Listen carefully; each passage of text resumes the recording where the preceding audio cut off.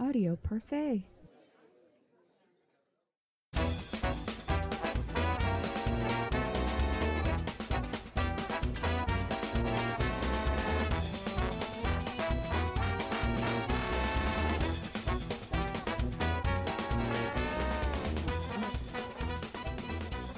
Hey guys, how you doing? Hi guys. Welcome back to Open a fucking book. Yeah.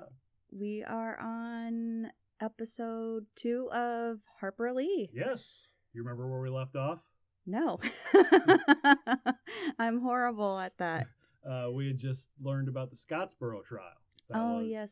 pivotal in not just the nation, but in Harper Lee's writings. So, now, finally, To Kill a Mockingbird. To Kill a Mockingbird. So, friends said that she just called it The Bird. The bird. The bird is the word. It was first published in 1960 and won the Pulitzer Prize for Fiction in 1961. This is something you're going to see quite a bit. She wins a lot of awards. Well, of course, she's fucking genius.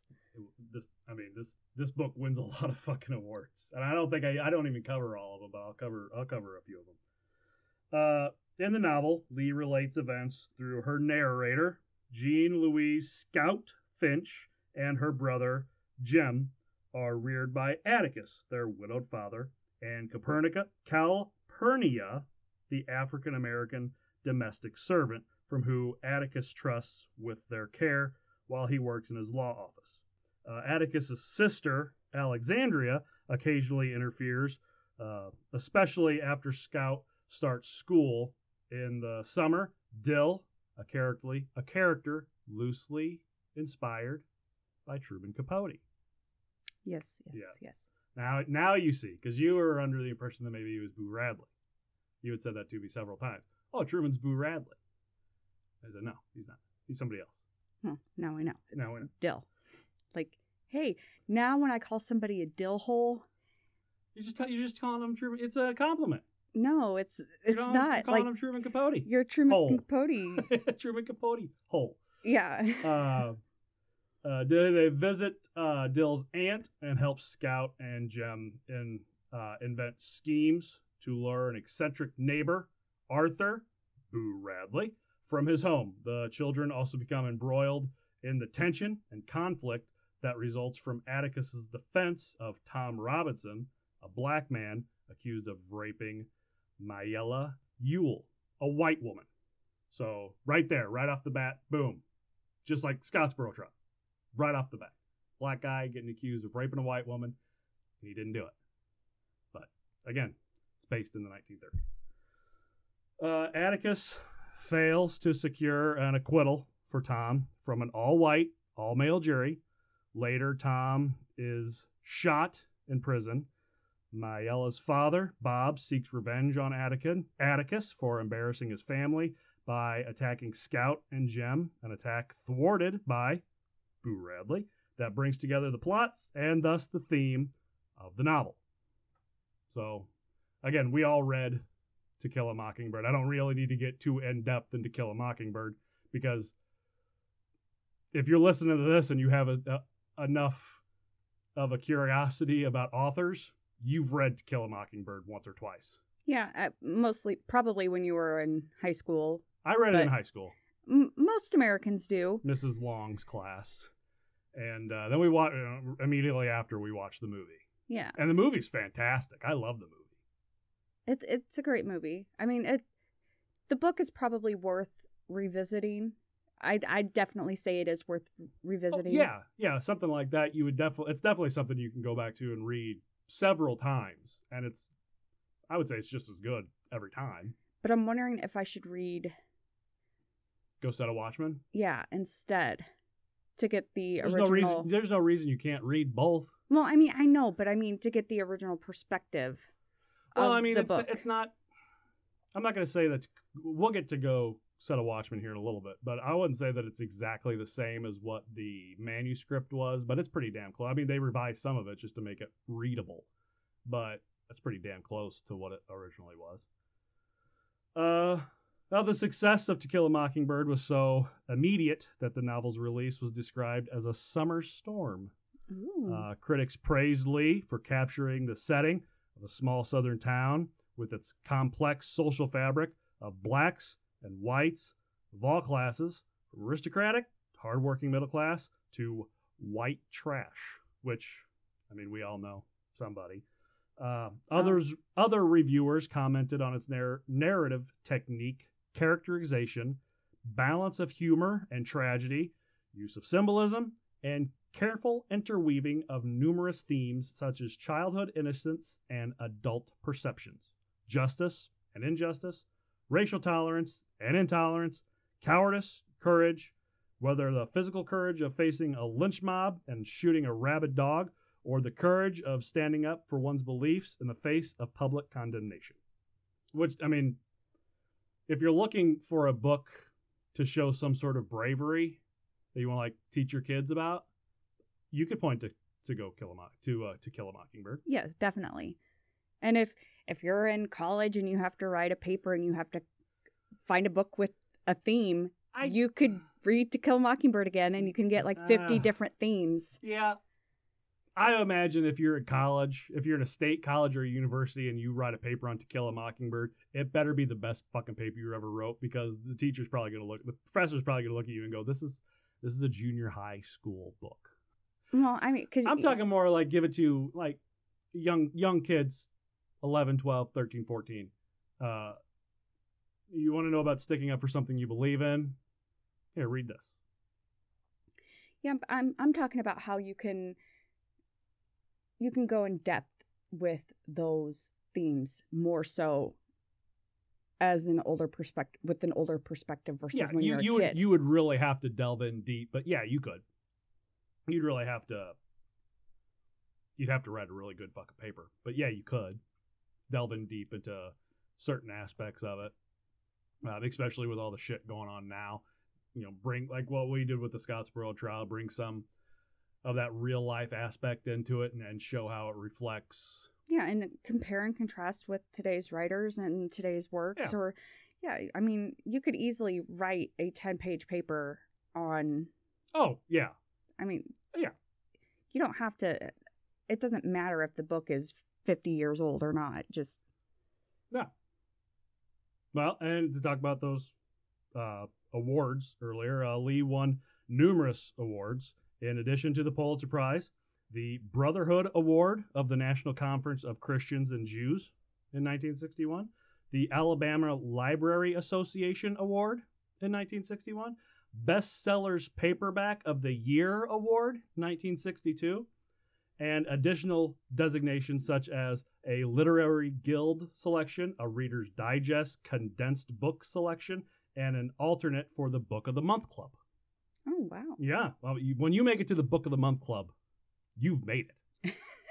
I think the only thing better than that would be making it to Oprah's Book of the Month Club. Oh, hell yeah. I mean... Spoiler on somebody we might see down the road. Oh, yeah.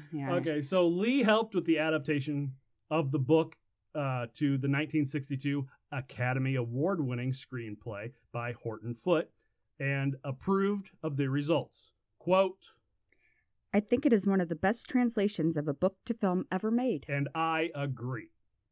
She also escorted lead actor Gregory Peck around town.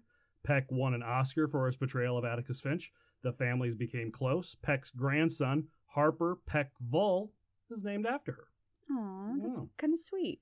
Yeah, well, I mean, her book did give him an Academy Award. Well, yeah. So, I mean, I'm not saying that you owe her, but you kind of fucking owe her. I mean, to be named after someone, though. I mean, that's very... She was named after two people. There's no reason she can have people named after her. Well, yeah. Initially, Lee tried to answer personal correspondence from the fans on her own, but when she began receiving more than 60 letters a day, she realized the demand on her time was too great. Her sister Alice became her lawyer, and Lee obtained an unlisted telephone number to reduce distractions from many people seeking interviews or public appearances. From the time of the publication of To Kill a Mockingbird until her death, Lee granted almost no requests for interviews or public appearances. I'm not going to say she turned into a recluse, because she went out. She did. She didn't just stay in her house and do nothing. So she wasn't a recluse. But if you didn't know who she was before, you still wouldn't know. Because you're not going to see her on TV. You're not going to see a bunch of pictures of her everywhere. From just after Mockingbird is published and then the movie comes out and all that stuff, I would say probably about 1963, 1964, all the way up to the 2000s, you weren't seeing very much of Harper Lee, except for one time when she comes, out to help her old friend Truman Capote. Maybe introverted. She just didn't like being around people. She liked being around certain people that she liked. Well, that's introverts. Yeah, but she didn't like she wasn't big on all the attention being on her. Some people love attention. She wanted to write a book, so she did. And I mean, she picked one thing, was extremely successful at it, and then she said, "Okay, I'm done.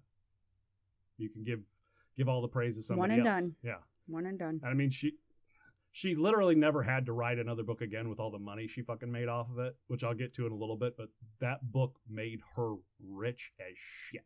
Oh, I bet. That one fucking book that every junior high or high school kid has to read. Lee also assumed significant care responsibilities for her father, who was thrilled with her success and even began signing autographs as Atticus Finch, because he was the inspiration for it. However, his health worsened, and he died in Alabama on April 15th, 1962.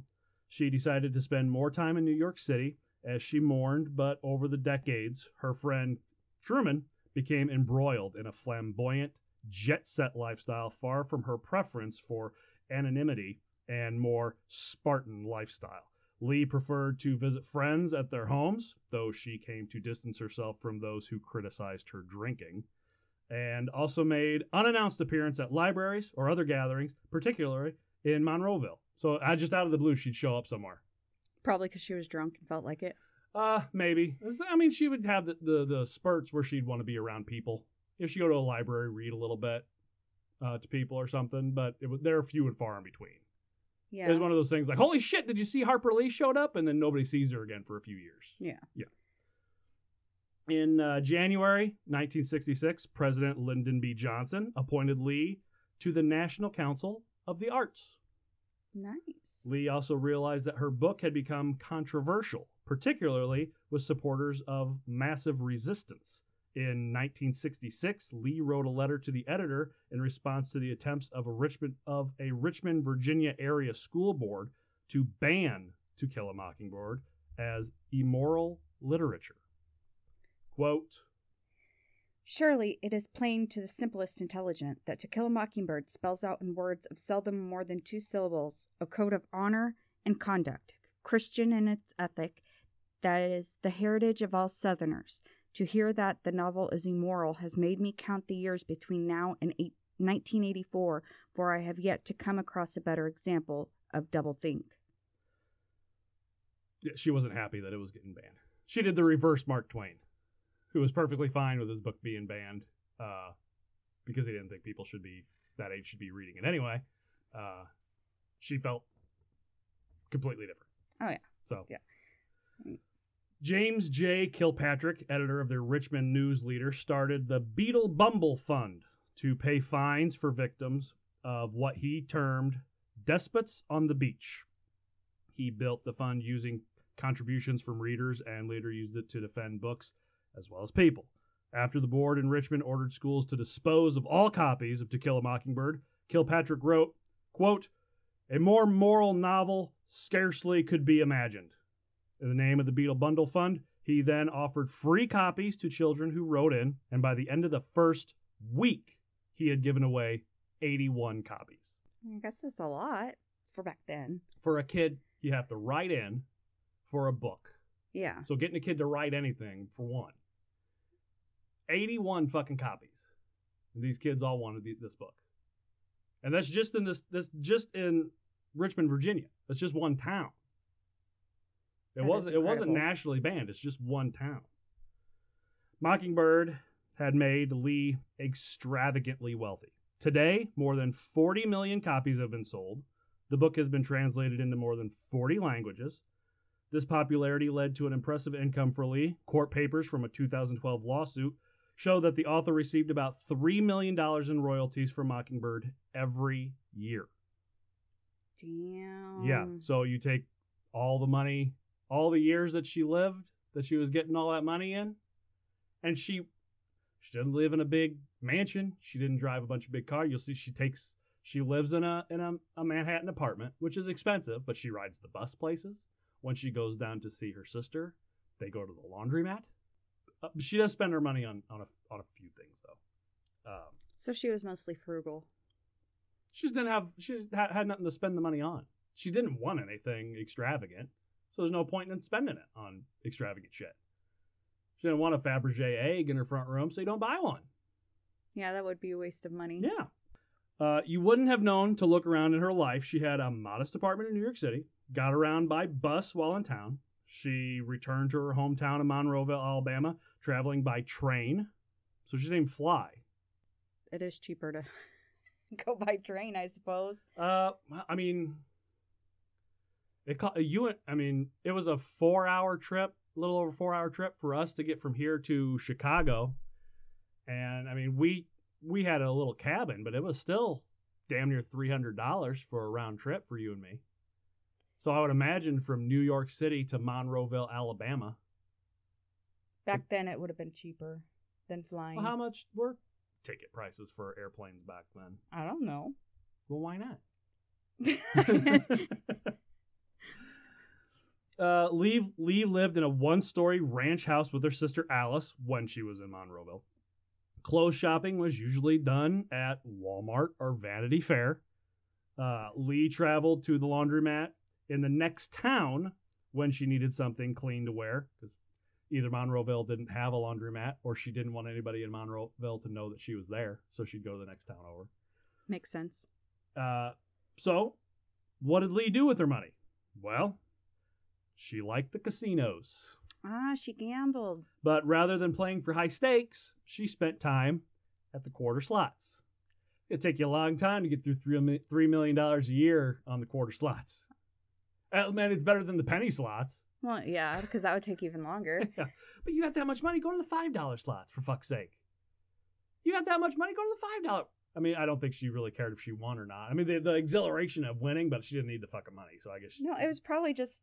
she could smoke and drink and just... Yeah, she smoked a pipe. Yeah. And she drank, whatever. So, yeah, I guess. You know it's Harper Lee in your casino? Oh, yeah, just let her do whatever the fuck she wants to do. Just keep giving her alcohol, let her smoke her pipe, and she'll just spend all of her fucking money here. But Lee used a lot of her wealth for charitable causes, such as funding educational opportunities. True to her publicly adverse nature, this was done anonymously. No matter where she was, she avoided the press, her fans, and anything that seemed too literary. She tried to live her life as she had never published one of the most popular novels in American history. It's kind of hard to do. She did it. So I guess it's not that hard. She did it, but it wasn't something that she was just able to do. She had to work at it.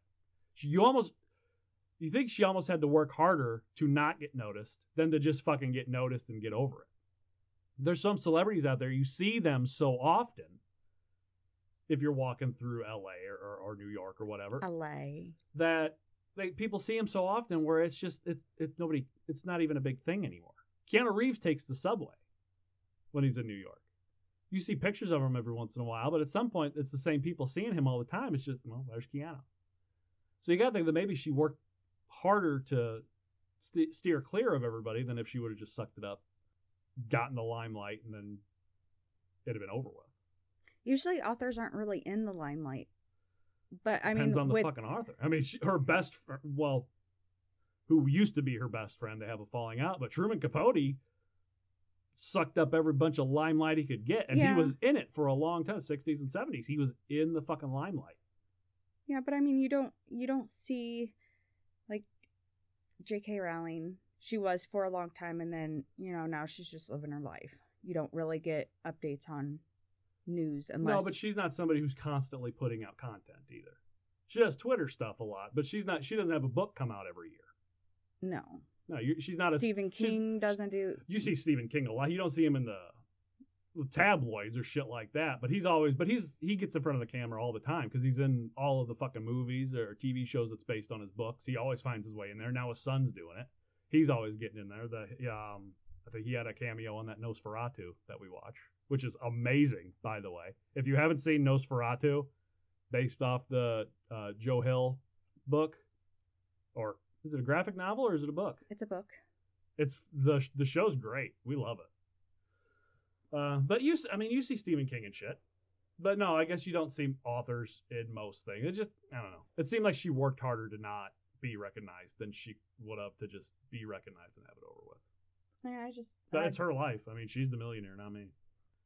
To anyone who knew her, that had been obvious for some time, Lee wasn't just struggling with the second novel, she was struggling with everything.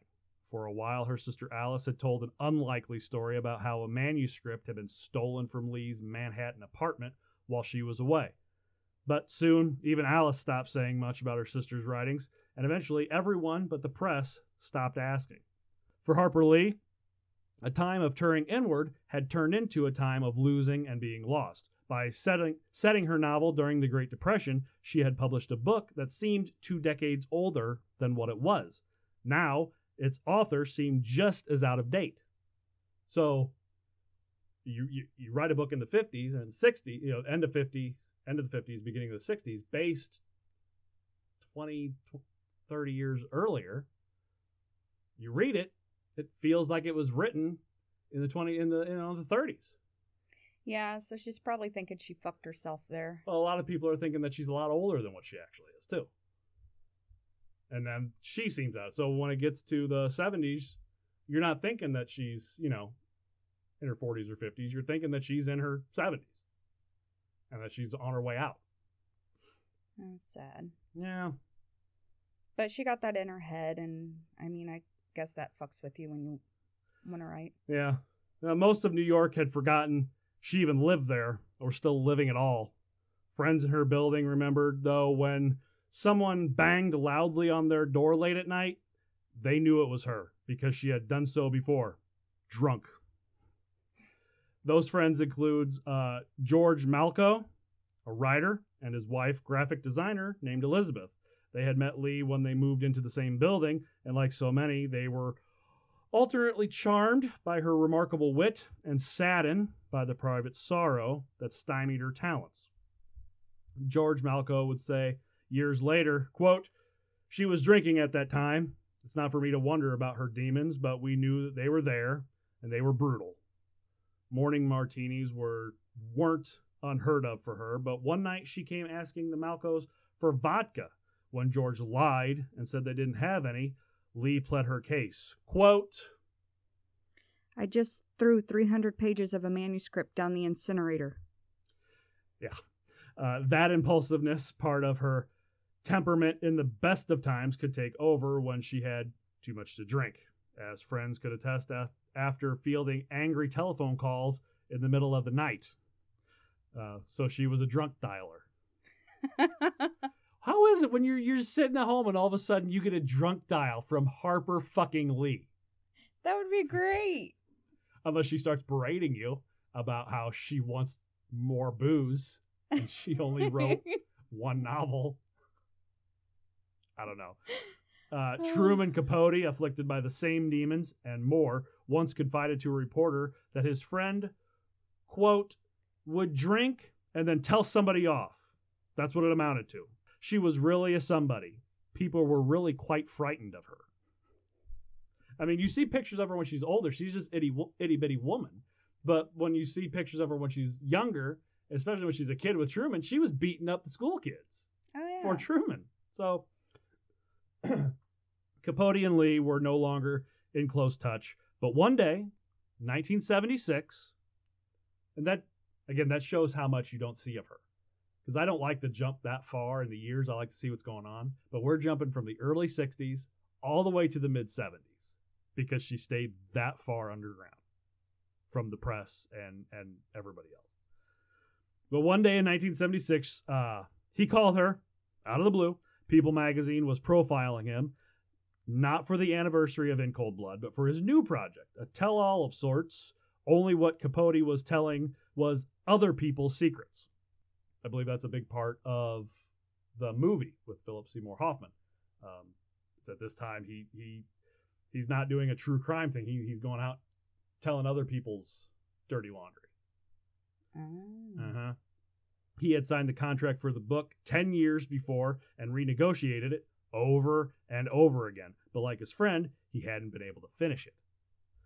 It took a few telephone calls, but finally Lee agreed to sit with Capote for the interview and meet the photographer, Harry Benson, near Capote's apartment at the UN Plaza. The old treehouse friends walked around 2nd Avenue, talking in what Benson remembered was an almost private language, sweet and loving, like siblings. I mean, that's how it is with... Yeah. Well, I cannot see my brothers for forever, and then we get together, and I'm still, giving them shit. You're the same way with your brother and sisters. Yeah. So. Yeah, for the most part. A lot had transpired between the two of them by then, including no small share of envy and anger and disapproval. Envy and anger mostly on Truman's side, disapproval mostly on Harper's side. But there was no mention of any of it that day. Gray-haired now and moving more slowly, the pair walked around New York City together. Lee had turned 50 that year, and Capote 52, but they could summon their childhood as if it was yesterday. Lee told the reporter that a kindergarten teacher had whacked Capote's hand with a ruler for reading too well. Small episode, but one that said plenty about the lives of brilliant misfits in their small southern town. He got slapped on the hands because he read too well. Yeah, that's probably... Alabama.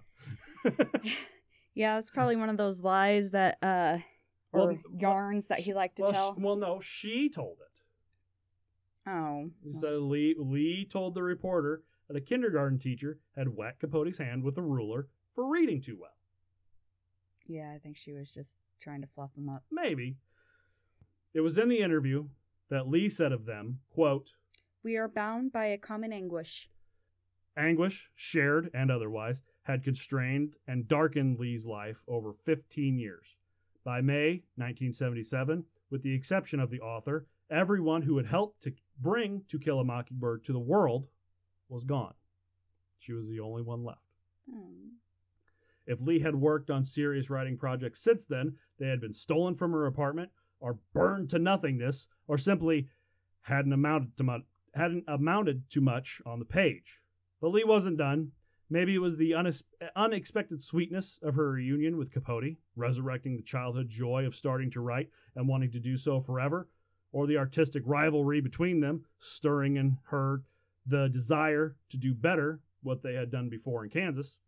Or maybe it was just a strange story that she happened to hear that July.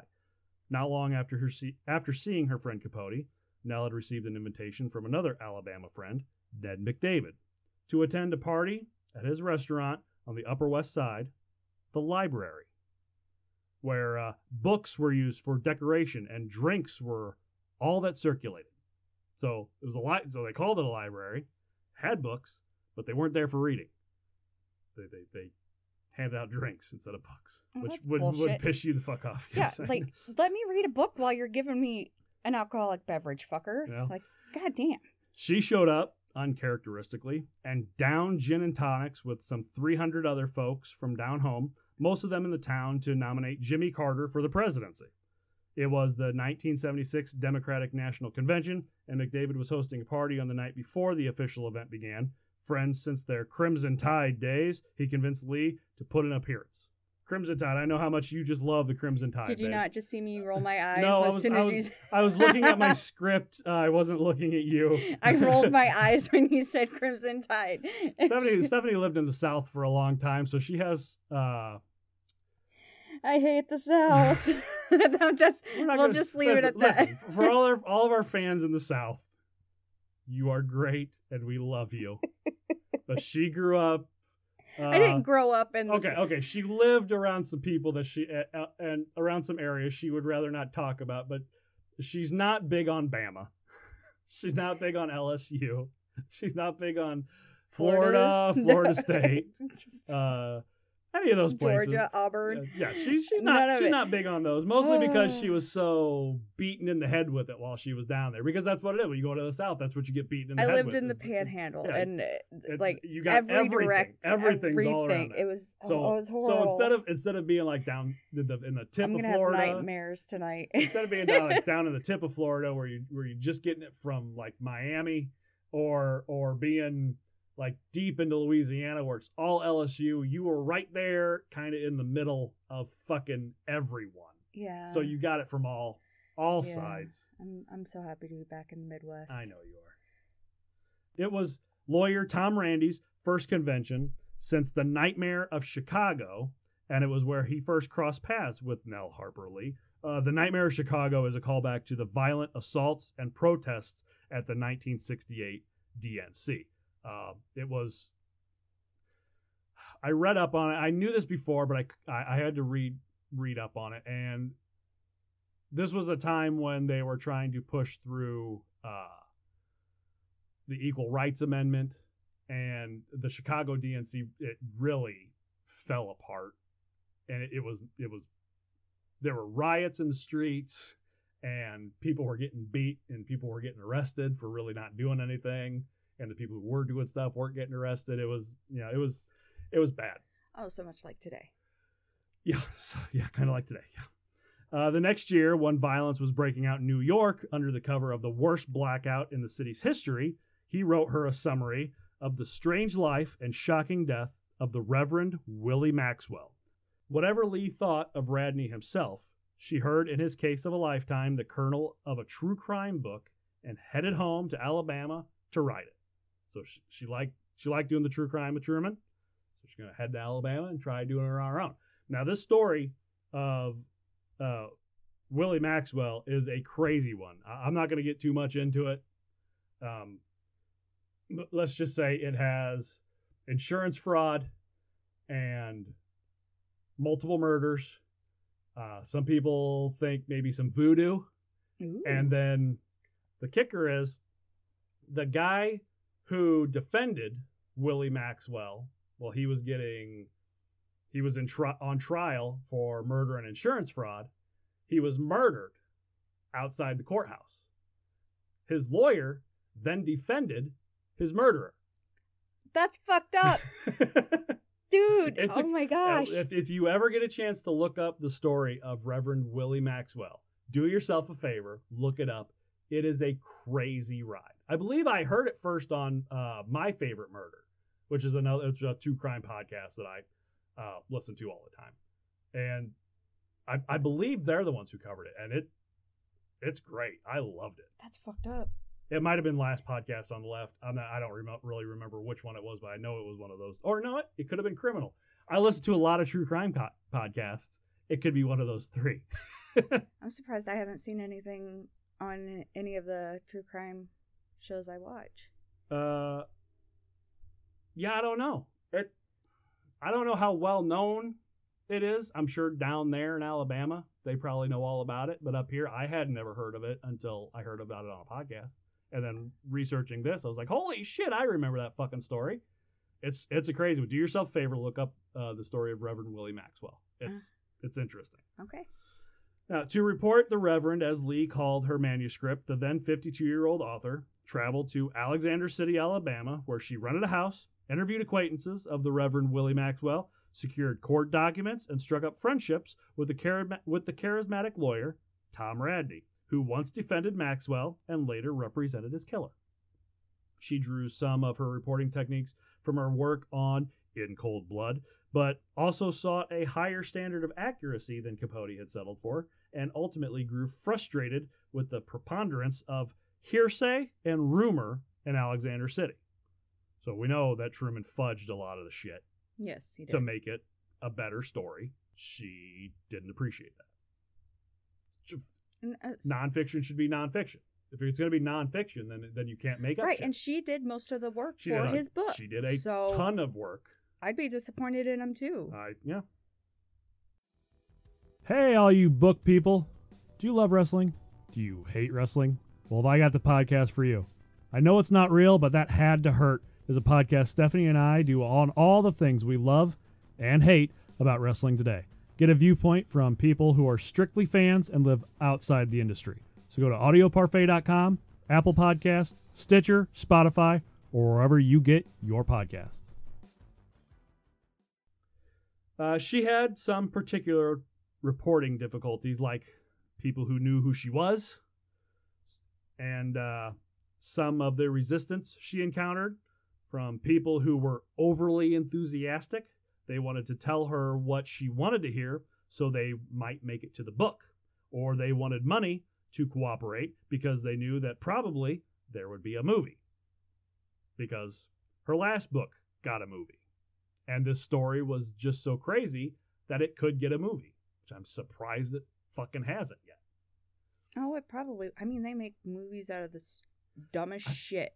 But this would be an interesting movie. I can't believe they haven't made one yet.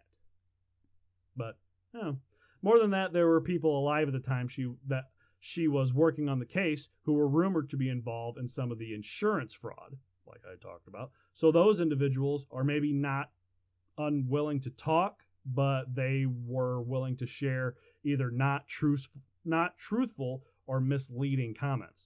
So there, like I said, it was all an insurance fraud thing that got him, and murder and all that got him in trouble. And all these people that she's interviewing, some of them were possibly in the mix with this insurance fraud. So they're not going to want to come out and give her the truth, because then they're implicating themselves in the crime. So you can't get much of a true crime book if you have people lying to you. Right.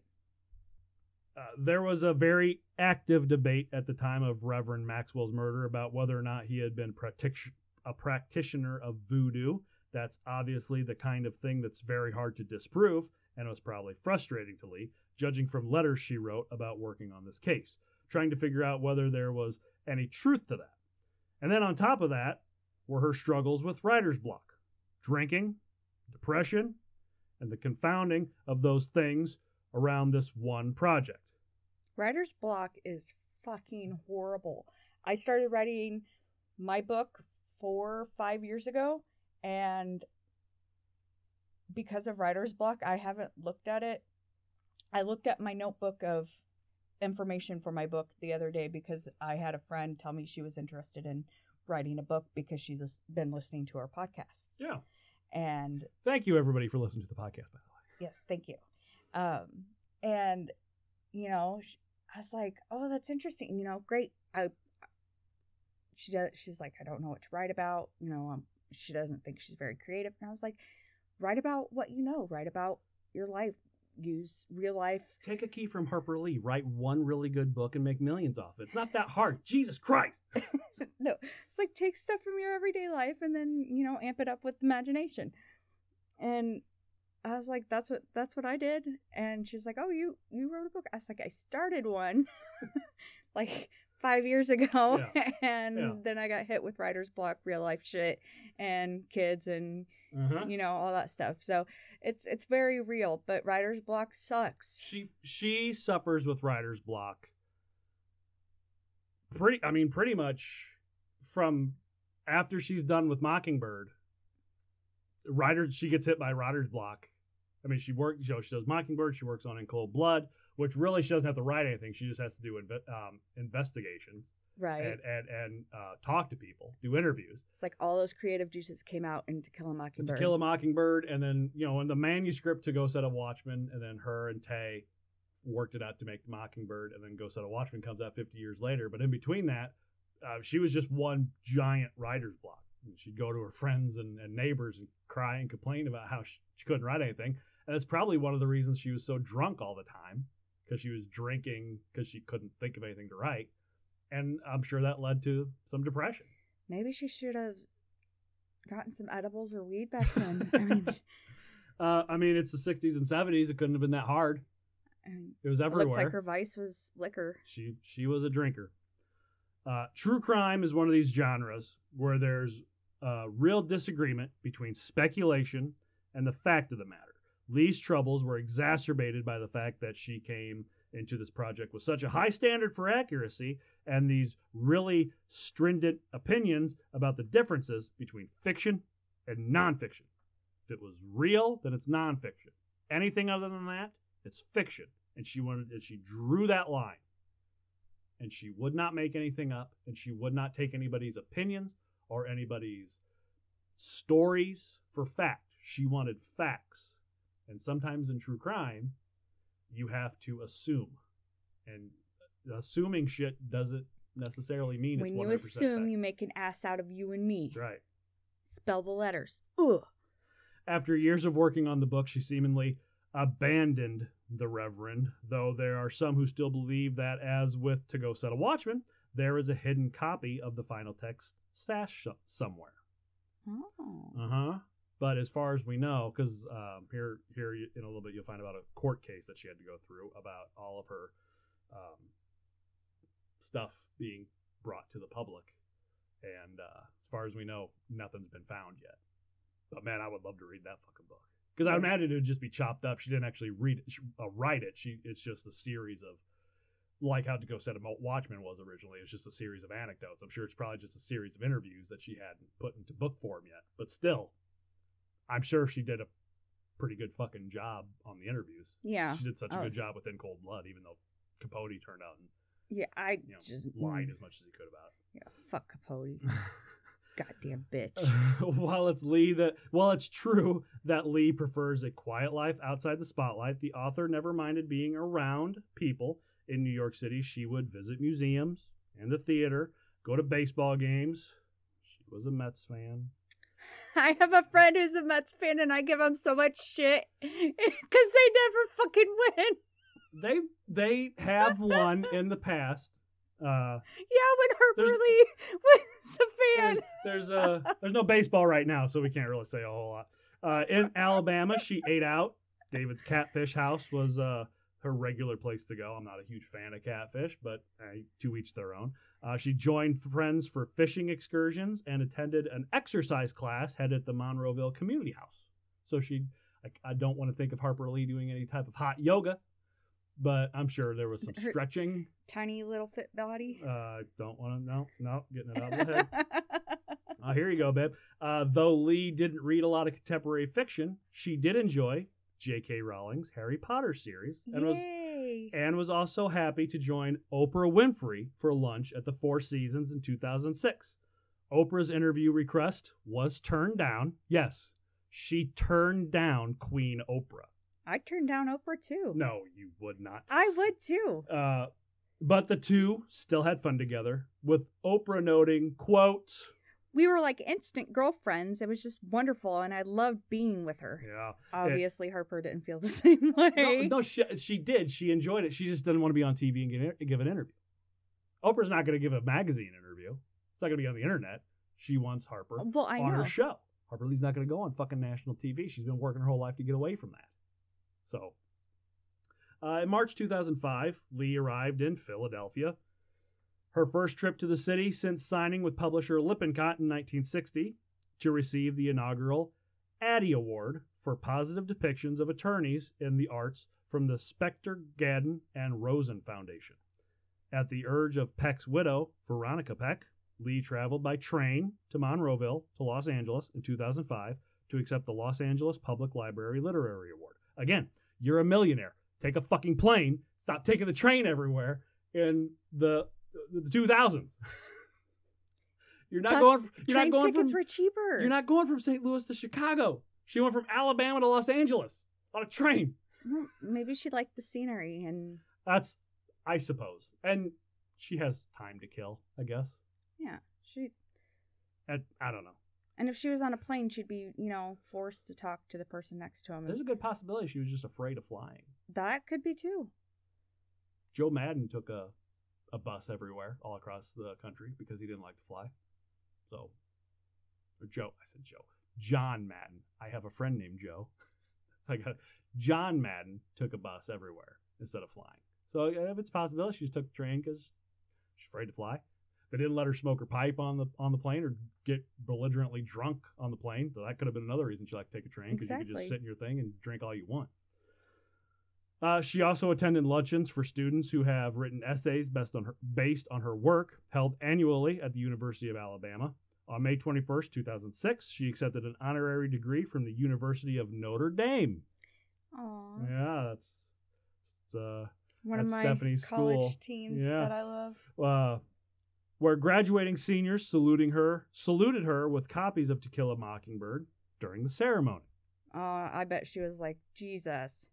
Well, it's just a one-time thing. It's not something that she's doing all. So I think just a one-time. She probably liked it. But I think saluting her with the book was a bit of overkill. Yeah, maybe. And if I was in her position as an author, like, I wouldn't want to just treat me like a normal person. I mean, that's all she wanted to begin with.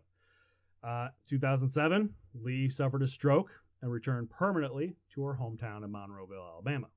While attending an August 20th, 2007 ceremony inducting 4 members into the Alabama Academy of Honor, Lee declined an invitation to address the audience, saying, quote, "Well, it's better to be silent than be a fool." Yeah. I can think of a few people I would like to say that too. It reminds me of that quote, like, it's better to keep your mouth shut it's better to keep your mouth shut and have them think you're stupid than open it and prove everybody right, or something like that. Yeah, I know what you're talking about. Yeah. I think that's one of those missed quotes from Mark Twain that we had. Yeah. November 5th, 2007, George W. Bush presented Lee with the Presidential Medal of Freedom. This is the highest civilian award in the United States and recognizes individuals who have made an especially meritorious contribution to the security or national interest of the United States, world peace, cultural, or other significant public or private endeavors. So that's just a really fancy way of saying America applauds you for everything that you've done. Yeah, here's a tiny medal. It's actually a fairly good sized medal. Yeah, I know. I've seen it. And there's been some very good people who have gotten it, and recently some very bad people who have gotten it. But we won't get into that because that's for a different show. This is not a political show, babe. That's a different show. In 2010, President Barack Obama awarded Lee the National Medal of Arts, the highest award given by the United States government for outstanding contributions to the excellence, growth, support, and availability of the arts. In a 2011 interview with an Australian newspaper, Reverend Dr. Thomas Lane Butts. If you wouldn't have started laughing, I wouldn't have giggled. I didn't. I looked up at you because I imagined that you'd start giggling, and then I giggled a little bit because I was waiting for you to giggle, and then you giggled. It was a chain reaction. Said Lee now lived in an assisted living facility, wheelchair-bound, partially blind and deaf, and suffering from memory loss. Butts also shared that Lee told him why she never wrote again. Quote, 2 reasons. 1, I wouldn't go through the pressure and publicity I went through with To Kill a Mockingbird for any amount of money. 2nd, I have said what I wanted to say, and I will not say it again. I use that all the time. I don't like repeating myself. But you have to, because I'm partially deaf. Yeah, and we have a bunch of kids, and kids are assholes. On May 3rd, 2013, Lee had filed a lawsuit in the United States District Court to regain the copyrights to Kill a Mockingbird, seeking unspecified damages from a son-in-law of her former literary agent and related entities.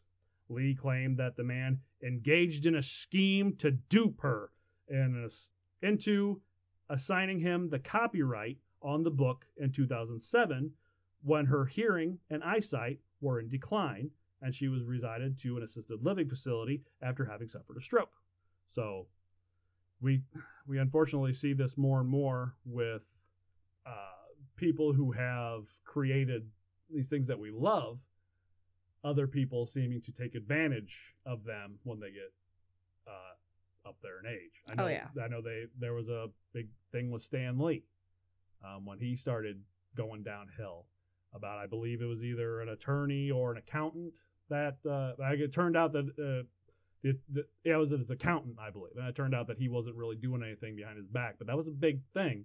Everybody thought that they were keeping him away from his family, was keeping him away from everybody. So you don't want to see anybody get taken advantage of, especially somebody as lovable as Harper Lee with her drunken self. It's like the drunk aunt that you love. Yeah, that's pretty much. In September 2013, attorneys for both sides announced the settlement of the lawsuit. February 2014, Lee settled an argument against the Monroe County Heritage Museum for an undisclosed amount. The suit alleged that the museum had used her name and the title of To Kill a Mockingbird to promote itself and to sell souvenirs without her consent. Lee's attorneys had filed a trademark application on August 19, 2013, to which the museum filed in opposition. This prompted Lee's attorneys to file lawsuits on October 15th, that same year, which takes issues with the museum's website and gift shop, which it accuses of palming off its goods, including t-shirts, coffee mugs, other various trinkets with Mockingbird brands. Ooh.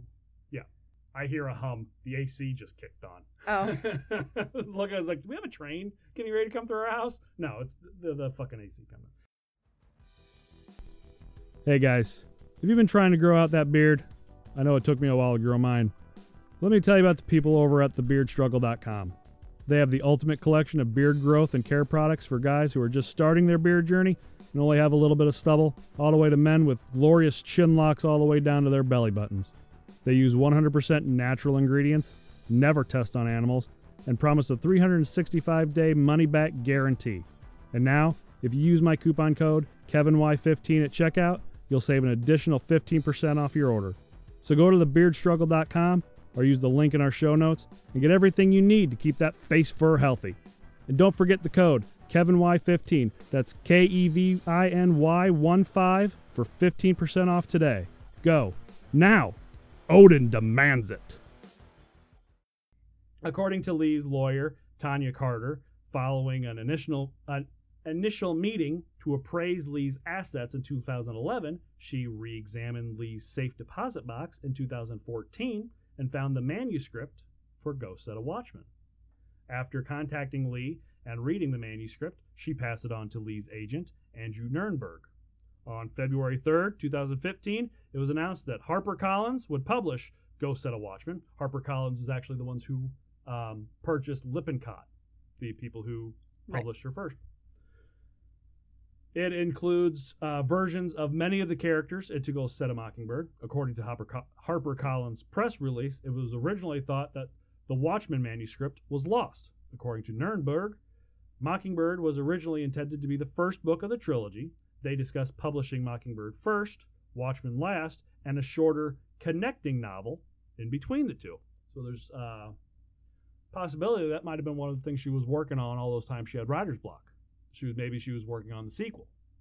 Well, it sounds like there would have been a, book one, a novella, and then... Well, they're talking about a short connecting novel between... That's a novella. Yeah, between Mockingbird and Go Set a Watchmen. So I was saying there's a good chance that maybe that's what all those years where she couldn't get anything, maybe that's what she was working on. Maybe that's what she was trying to connect, because she already knew the end of the story, because she already had Watchmen written. So you got to think that maybe she's trying to connect the two all the time and couldn't think of a way to do it. Yeah. That sucks. Yeah.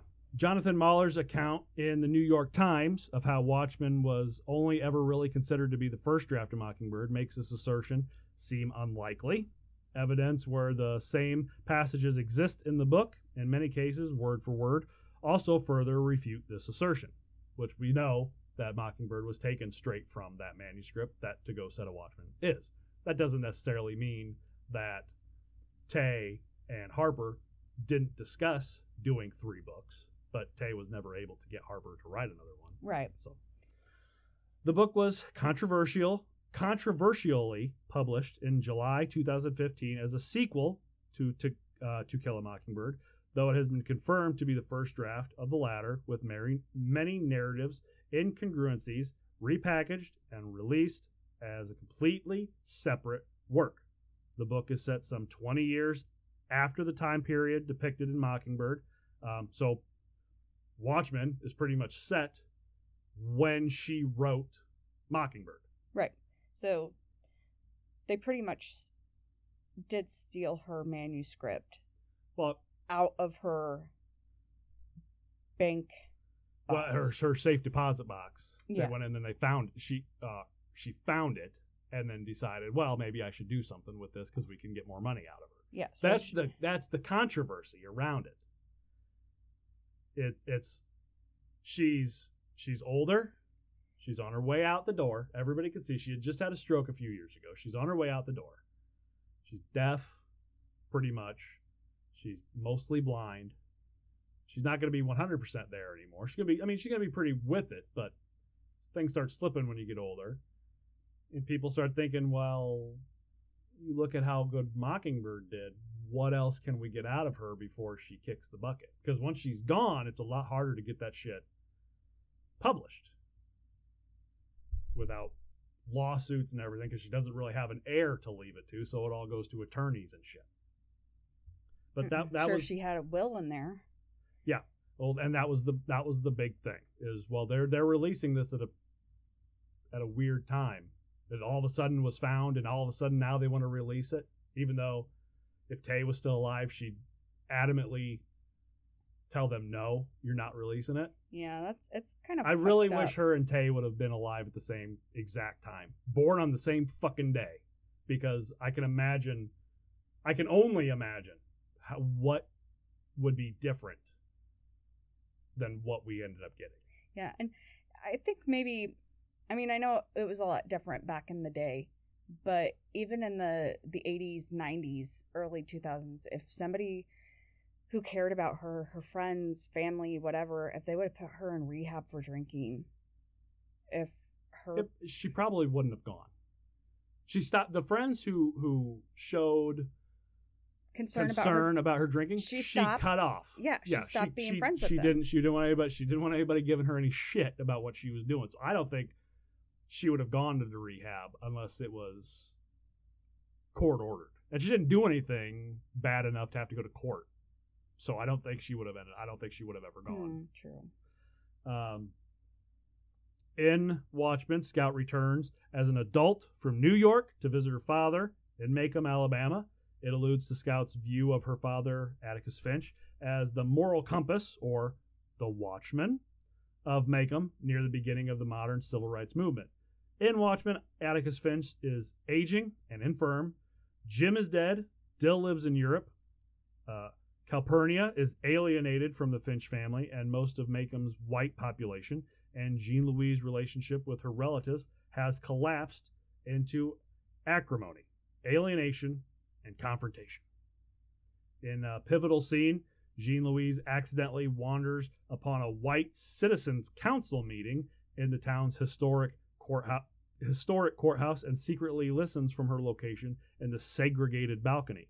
What she overhears stuns and enrages her. Henry Clinton, her unofficial fiancé, and her father's law partner, and Atticus Finch, are trying to wrest control of the fledgling racist organizations from its more violent spokesman. Jean Louise is appalled and confronts her boyfriend, father, uncle, aunt, and childhood acquaintances about their racism. Much of Watchmen centers on these confrontations.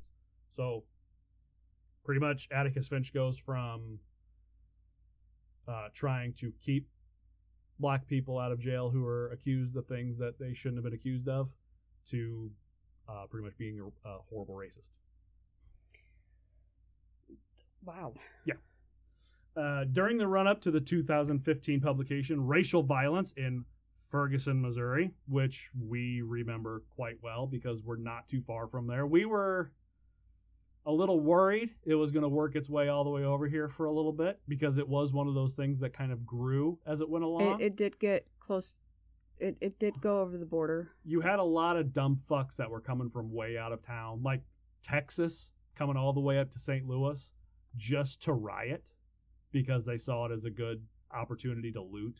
I saw a lot of that in the news, and some people that lived over in that area that I worked with at the time were telling me that they met people that were from way far away, that they were just there because they wanted to riot, which is fucking stupid. But we were worried for a little bit it was going to work its way over here because we're far enough away to where we probably didn't need to be that scared, but close enough to where it's always kind of in the back of your mind. Yeah, it was ridiculous. Yeah. Also in Baltimore, Maryland, and Charleston, South Carolina. Created an environment that conditioned readers to view Watchmen similarly to the way readers had understood Mockingbird in the 1960s as a race-centered novel. Unfortunately, all this shit didn't stop back then. It's still chugging along, and it's sad. It's too sad. Yeah. But it better fits under the rubric of philosopher Joseph Campbell's mythic hero with 1,000 faces concept.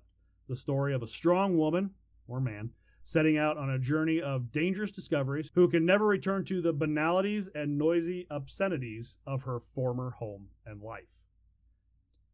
February 2015, announcements of the pending publication of Watchmen generated a virtual storm of rumors, counter-rumors, personality clashes, and conspiracy theories that swirled through Lee's hometown of Monroeville. The fact that Lee had not published a novel since To Kill a Mockingbird in July of 1960 and had been reported over the years as claiming she would not publish another novel quickly became an issue. Much of the controversy focused on rumors about Lee's involvement, or lack thereof, in the publication and control of her literary work. Lee's health also contributed to the rumors. The author, who had maintained a residence in New York City from 1949, suffered a stroke, returned permanently to Monroeville in 2007, and at the time of the announcement, she was living in an assisted living facility, but was mentally alert and able to converse with visitors. So they figure, well, she can talk, so she knows what she's doing. Yeah, but, once you reach a certain age, it's easier, I'll say, to be manipulated. Yeah. Especially if people are fast-talking and slick with their words. And especially people that you supposedly trust. Right, yeah, that too. You feel like they're doing what they need to do for your best interest. And if you word things a certain way, it sounds like you're saying one thing, but you actually mean another. Adding to the speculation about Lee's approval of the novel's publication was the publicity surrounding a 2013 lawsuit charging her literary agent, Sam Pincus, with stealing Lee's copyright and royalties. The case settled out of court by the restoration of both. Another factor that contributed significantly to the controversy was the announcement came only a few months after the death of Lee's protective sister, attorney Alice Lee. You got to think that Alice probably wouldn't have let any of this go through because she was a lawyer. Right. And in November, she died in November 2014. The role of Alice's law partner and designated successor, Tanya Carter, in Watchmen's discovery and publication, deepened the dispute. According to Carter, she found the original manuscript, 2014, in a safe deposit box attached to the back of an early transcript of Mockingbird, but in July 2015, reporters of the New York Times declared that the manuscript was discovered in October 2011 by Carter, Pincus, and Justin Caldwell, a rare books expert from Scoresby Auction House in London, thereby raising questions as why the public announcement was delayed until after Alice's death nearly 4 years later. Yeah, that's really fucked up. Fuck them, guys. Carter countered that she knew nothing of the discovery and that on the day in question, she had opened the bank box for the two men, remained with them for a short amount of time, and then left to run errands. Some longtime Monroeville residents, resentful of Carter, whom they perceived as a relative newcomer, and grieving the death of the 103-year-old Alice Lee, told reporters that Carter had manipulated the entire affair for her own profit, isolated the famous author from her friends and acquaintances, and shielded her from contact with the media. She didn't need shielded from the media. She just didn't talk to him anyway. Right. The Lee family, however, expressed confidence in Carter's handling of the affair. Lee relished the privacy that Carter afforded her by dealing with inquiring visitors, curious locals, and hundreds of reporters who descended on the tiny town, interviewing anyone in sight and printing their largely uninformed opinions. So it was a bunch of people thought they knew what was going on, didn't really know what was going on, but it still seems kind of shady to me. Yeah. Because it seems like it's one of those things, no, she's doing what's best for me. She's doing what's best for me. But you see a lot of people like that, think that the person that's doing all this shit's doing it best for them. I don't want to sit here and say that Harper Lee was being manipulated because I have no idea. But it seems like she was taken advantage of. It seems very coincidental that just after her sister dies and just before she's about to die, they find this manuscript that could be worth millions. And now the person who would keep them from signing anything is out of the way, and the person who needs to sign it is on her way out. It could just be coincidence. It obviously could. But man, that's a hell of a fucking coincidence. And it's not just one, it's a row of them. Yeah. Meanwhile, pre-publication orders for the novel sent it soaring to the top of the New York Times bestseller list, with Mockingbird trailing just behind it. So this really bumped up sales for Mockingbird, because a lot of people, they wanted to read Mockingbird, then they wanted to read Go Set a Watchman. Because a lot of people, they read it in high school, haven't read it since, so they got it so they could reread it. Right. And this jumped up to the top of the bestsellers. Wasn't even out yet. It was all pre-sales. I mean, good for her. She's going to be gone. Yeah. And... On the day of the publication, Monroeville's population was swollen by reporters from around the world.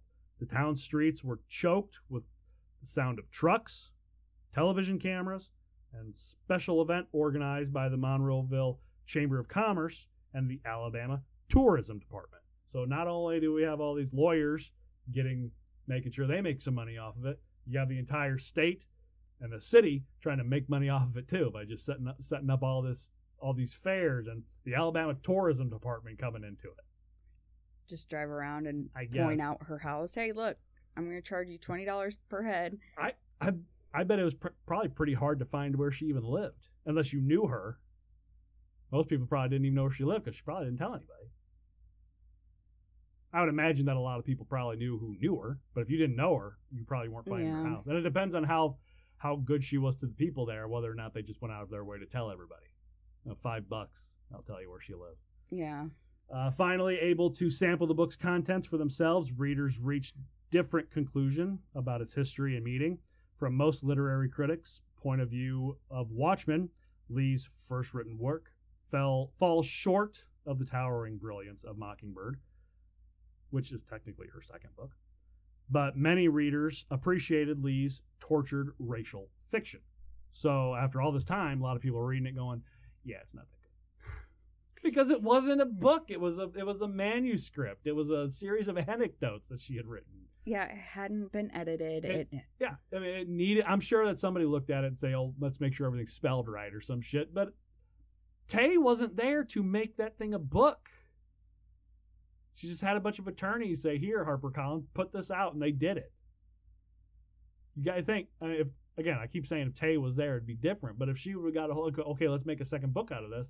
You got to think that it might not have been as good as Mockingbird, but it would have been better than what it was. Yeah, and she could have pushed Harper into writing and helped her creatively, like she did before. Yeah, I would have liked to see her with her, because Tay died in the mid-70s, and you gotta wish that they had been around with another more, because I think it really would have changed things. Oh yeah, definitely.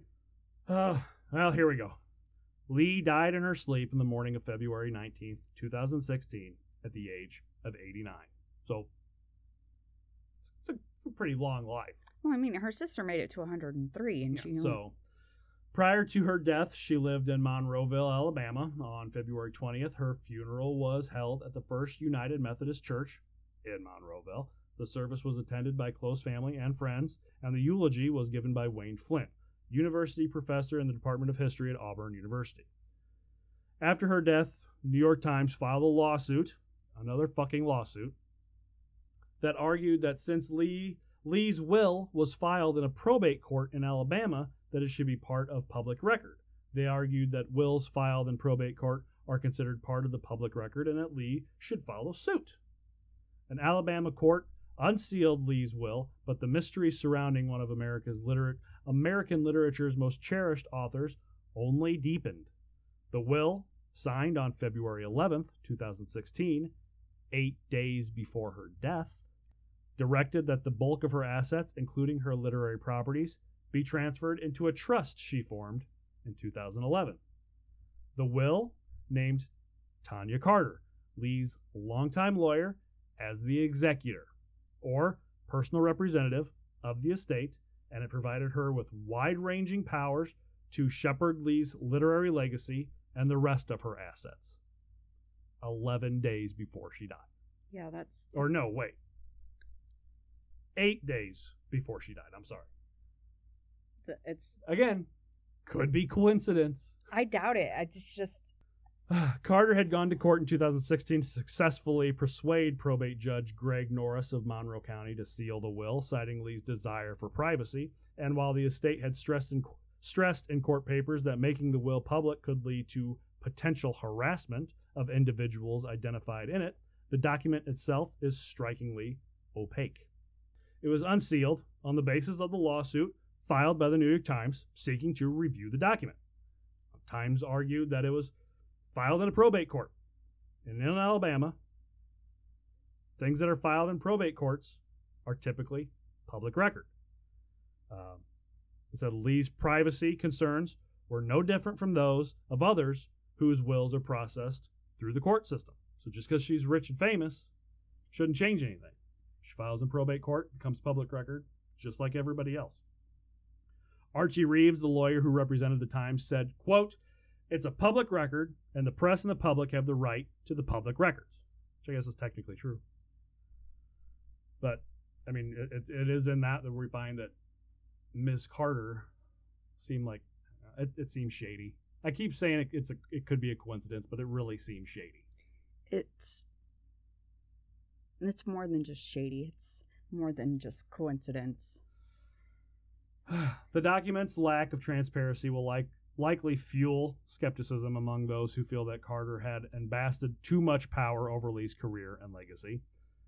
The will gives Carter substantial control over Lee's estate and her literary properties, which are assigned to the Mockingbird Trust, the entity that she formed in 2011. Carter serves as one of its 2 trustees. One of the 2 witnesses to the will, Cynthia McMillan, a former resident assistant who had helped care for Lee at the facility where she had lived, said in an interview that Lee seemed competent when she signed it. Quote, "In my opinion, she was." So, we take the word of a assistant living caretaker.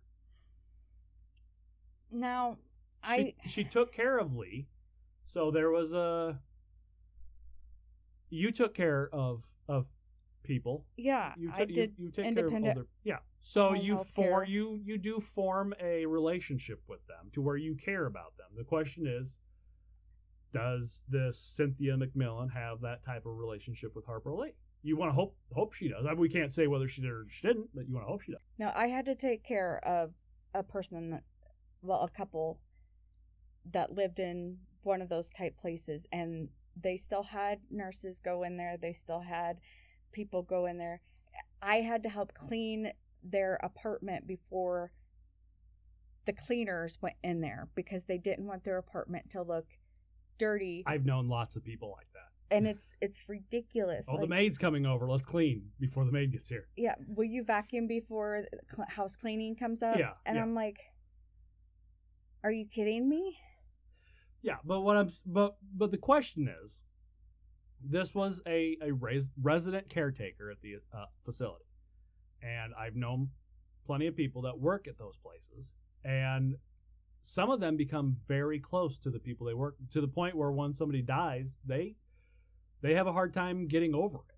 Yeah, I see that, but then there's also the point where, you know, it's just a job. I'm just there to clean up after them. Yeah, because for some people, yeah. They can take care of themselves. They can wipe their own butts. You know, it's. Yeah, I don't think she was that far down to where she couldn't do that type of stuff on her own. Yeah, she was just partially deaf, partially blind. Yeah. And so, but it became more real for me when I took care of them in their own homes. Yeah. And had to help them walk and had to help them wipe and clean up after them, make them their dinner, help them get dressed and stuff. That's when I became attached. Yeah. Well, we'll really never know exactly what happened, but that is our story of Harper Lee. Nell Harper Lee. That's where it ends for us, but yeah, you got to think there's still plenty of shit to dig up. I'm thinking they're probably still doing some lawsuits because I bet that greedy bitch wants more fucking control of her assets. I mean, I don't think she can get very much more control of it. It's just there's 2 trustees that it went to, her and one other person, and I mean that's about. I doubt the court's never going to give her 100% complete access to anything. That's just not. They're not going to do that. So there's always going to be somebody else on there. So I think that she's probably got as much. I don't think you're going to bleed any more blood from that stone. Honestly, you're getting all you can get from the Harper Lee estate. Is there a way for them to look up her will before it was changed 8 days before her death? Probably not. Because once it's changed and signed, it doesn't matter anymore. She signs it, and then there's a witness there saying that she was, coherent when she signed it. Then that's all I really care about. I don't know if you're a will or trustee lawyer listening to this, and you want to email us and tell us what the rules are. info@audioparfait.com. We'd love to hear from you. Also, if you just want to email us and just tell us anything, tell us that it's horrible, tell us that it's great. We're recommend an author. Yeah, an author, a big nefarious book that you'd like for us to tell everybody the history of. Anything you got, go ahead and shoot us an email over there. Stephanie, socials. We are at Open and Effing Book at Twitter and Instagram. I am at ECJBAT at Twitter and Instagram. I am at Young ETAM. That's YOUNG ETAM. Twitter and Instagram. Also Audio Parfait at Twitter and Instagram. You can go to our website www.audioparfait.com. You can go to our Anchor page, anchor.fm/OpenAFBook. It's all one word, Open AF Book. And you can leave us a voice message. Again, a friend of my wife's left us a very nice voice message that we will get around to playing here in not too long. That's something working up for that we're going to maybe embarrass her a little bit. Who knows? You know who you are when you're out there. But leave us a voice message. Let us know whatever you think. Literally, you can tell us anything you want. We don't care. And if it's good enough, might make its way onto the show. Yeah, wouldn't that be exciting? I know. Well, I'm super excited about it. I hope I'm going to leave a message so I show up on the show. Fucking weirdo. All right. Well, that's Harper Lee, and next week we'll have a brand new author, and I'm just going to get you guys right. I know there's been some, there's love for the long series, like with Mark Twain had 3 parts, and then there's love for the shorter series, Harper and Howard, both 2 parts. If you love the longer series, you're going to have a heyday with our next writer, because his life, oh boy howdy. Man, boy howdy. it's a life. It really is. It's one of those where it's hard to decide what to leave out, because I don't want it to be a 7 or 8 episode series. Yeah, no. But I also don't want to cut out so much, don't want to shorten it to the point where you lose so much of his life, because it's, man.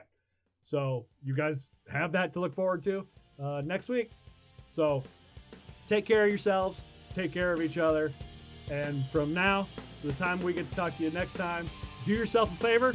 Go open a fucking book. That's right. All right. Bye, guys. Bye, guys.